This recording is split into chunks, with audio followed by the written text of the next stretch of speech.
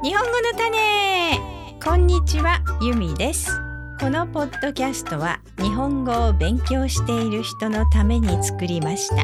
繰り返し何回も聞いてください。日本から帰ってきてだいぶ経ちました。その後はフロリダにハリケーンがやってきて、電気って本当にありがたいものだなというお話を前回しました。その後はあんまりこれといって特別なこともなく、いつも通りの静かな日々が続いています。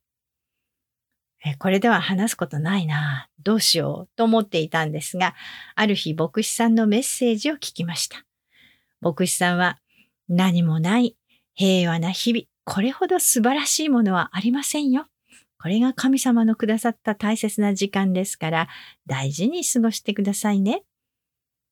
というわけで、このメッセージを聞いてからは退屈だなとかつまんないななんて思わないようにしています。とはいえ、このままではお話しすることがないので、どうしようかなと思っていたんですが、最近私がですね、生活の中でちょっと変えてみたことをお話ししてみたいと思います。日本では女の子たちはもちろんですね、私ぐらいの女性でもとても綺麗におしゃれにしている。細身で素敵な服を着て外出している。で、スーパーでもお化粧をしていてワンピースのドレスを着ている人ばかりだったので、私ももう少し外見を気にしないといけないなと思うようになりました。で、お化粧やハイヒールを履くようにしたんですね。今まではパジャマとはいきませんが、T シャツと短パンにビーチサンダルという、フロリダではごく普通の格好をしていました。今はですね、カジュアルなものなんですが、一応ハイヒールを履いてお買い物に行っています。ちょっとだけいい T シャツとジーンズも履くようにしました。するとですね、あら素敵な靴を履いてますねとか、あなたの靴私好きですなんていうふうに声をかけてもらえることがあったんです。びっくりしました。フロリダの普通の人でもですね、よく観察してみると、おしゃれをしている人は結構いるんですね。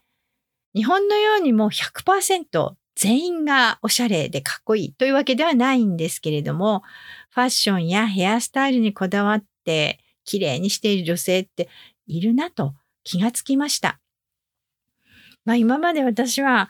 あまり自分の外見って考えなかったんですけれども、でもこれでですね、もう少し自分に自信を持って、もう少し綺麗にしてみようと思うようになって、ダイエットも始めました。なんとここ2ヶ月で5キロ痩せました。なかなかいいペースです。結婚前の体重にももうすぐ戻りそうですね。今までだったら、もう中年だからぽっちゃりが当たり前だし、周りのアメリカ人はみんな私より太っていたり体が大きい人ばかりだから、私は全然目立たないわと思って言い訳ばかりしていたんですが、日本では中年であろうが、若かろうが、年寄りであろうが、みんなスタイルのいいおしゃれな人ばかりでした。で、このダイエットなんですが、食べる量を減らしたのはもちろんなんですが、もう一つ理由があって、始めたんですね。で、このもう一つの理由については次回お話しいたします。このポッドキャストのトランスクリプトが欲しい人は、まことプラスメンバーになってください。www.makotoplus.com を見てください。それではまた。日本語の種でした。